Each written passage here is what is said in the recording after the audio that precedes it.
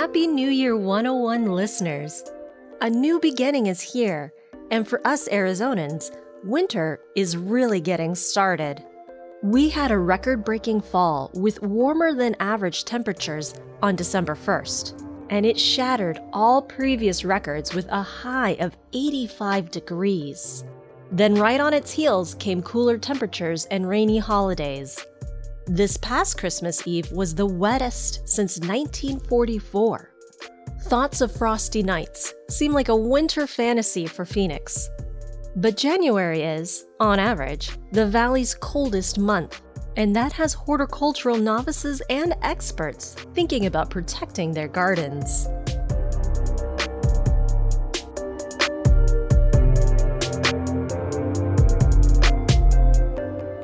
Welcome to the first episode of 2022 with Valley 101, a podcast from the Arizona Republic and azcentral.com, where we answer the questions you ask about Metro Phoenix. I'm producer Kaylee Monahan. In this episode, we'll get to the root of how to overwinter your plants, Arizona style.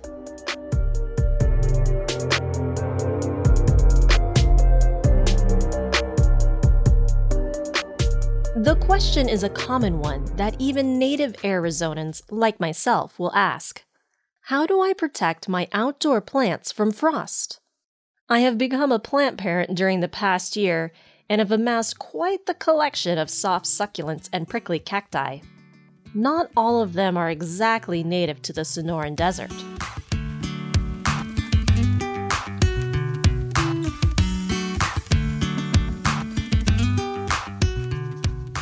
Listener Steve Wagner also had the same question.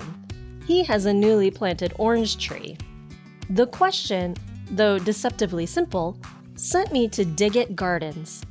The shop was recommended to me by my plant sensei, who helped me cultivate my flora obsession.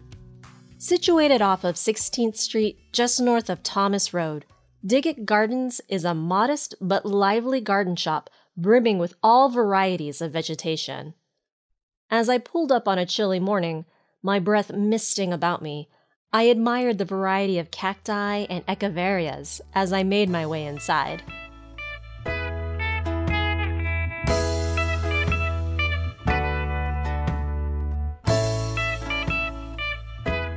Dig It is not your grandmother's garden shop. Neat and zen-like, the shop's inside feels like an art studio, and the main medium is plants.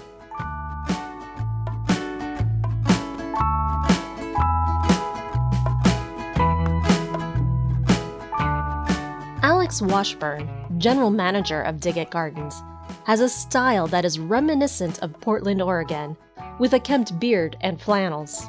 With a degree in horticulture, he is the perfect person to pose our question to. Typically, frost cloth is what we use, and that's just a mesh, woven or non-woven material that allows some light to come in, but typically keeps the frost touch down off of the plant tissue itself. You might be thinking, frost cloth? Do I really have to invest in a special fabric to protect my plants? Alex says yes, if you can. Sheets are something you want to get away from if you can. If you have the ability to put an inventory of frost cloth in your garage, that would be smart. Sheets are not woven. They don't allow the light to still enter. They maybe allow for too much air circulation, which cold air circulation is not what you want on some of that softer tissued stuff. So if you're in a pinch, that would do. But if you have the choice, it's not going to function fully like the frost cloth will. But where can you buy frost cloth?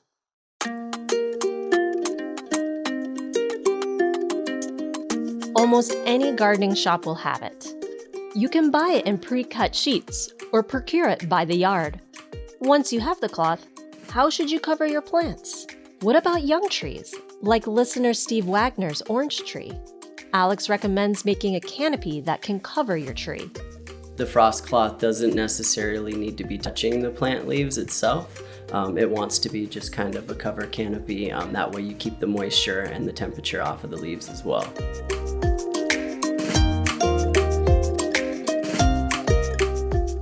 For succulent gardeners like me, Alex recommends moving what you can indoors. Many of the soft succulents like echeverias, donkey tails, and sedums are not native to Arizona and come from climates with very mild winters. A cold snap can cause the plant cells to burst as the water inside expands with ice, which in turn can severely damage your plant or even kill it. If you can't move your plants indoors, using the frost cloth to cover your outdoor pots is the way to go.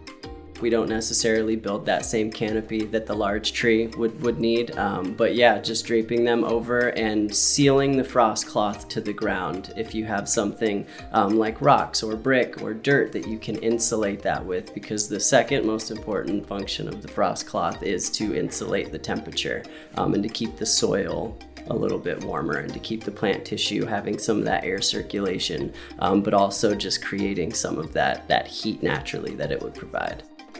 And what about Christmas lights around your plants? Could they provide a little extra warmth? Probably not. The LEDs aren't going to give off any temperatures. If it was 1950 maybe, but not at this point. The last bit of advice Alex gave me is to be really aware of any new plants you got this year. Their first winter can be the hardest for them, as they've never experienced cold like this before. Even 40 degrees can be a shock to young plants never exposed to winter. Anywhere under about 40 degrees here, you want to start doing that, especially newly planted trees. They've never been through anything like that before, so they definitely need that care right off the bat. 35 degrees is not something you want them to experience too often, and again, like I said, if they are new, it's even worse. But bringing them inside in a really brightly lit area, matching where they were outside as much as you can for just a couple of months is probably the best move. And there you have it. Investing in some frost cloth will make sure your outdoor plants survive our Arizona winters.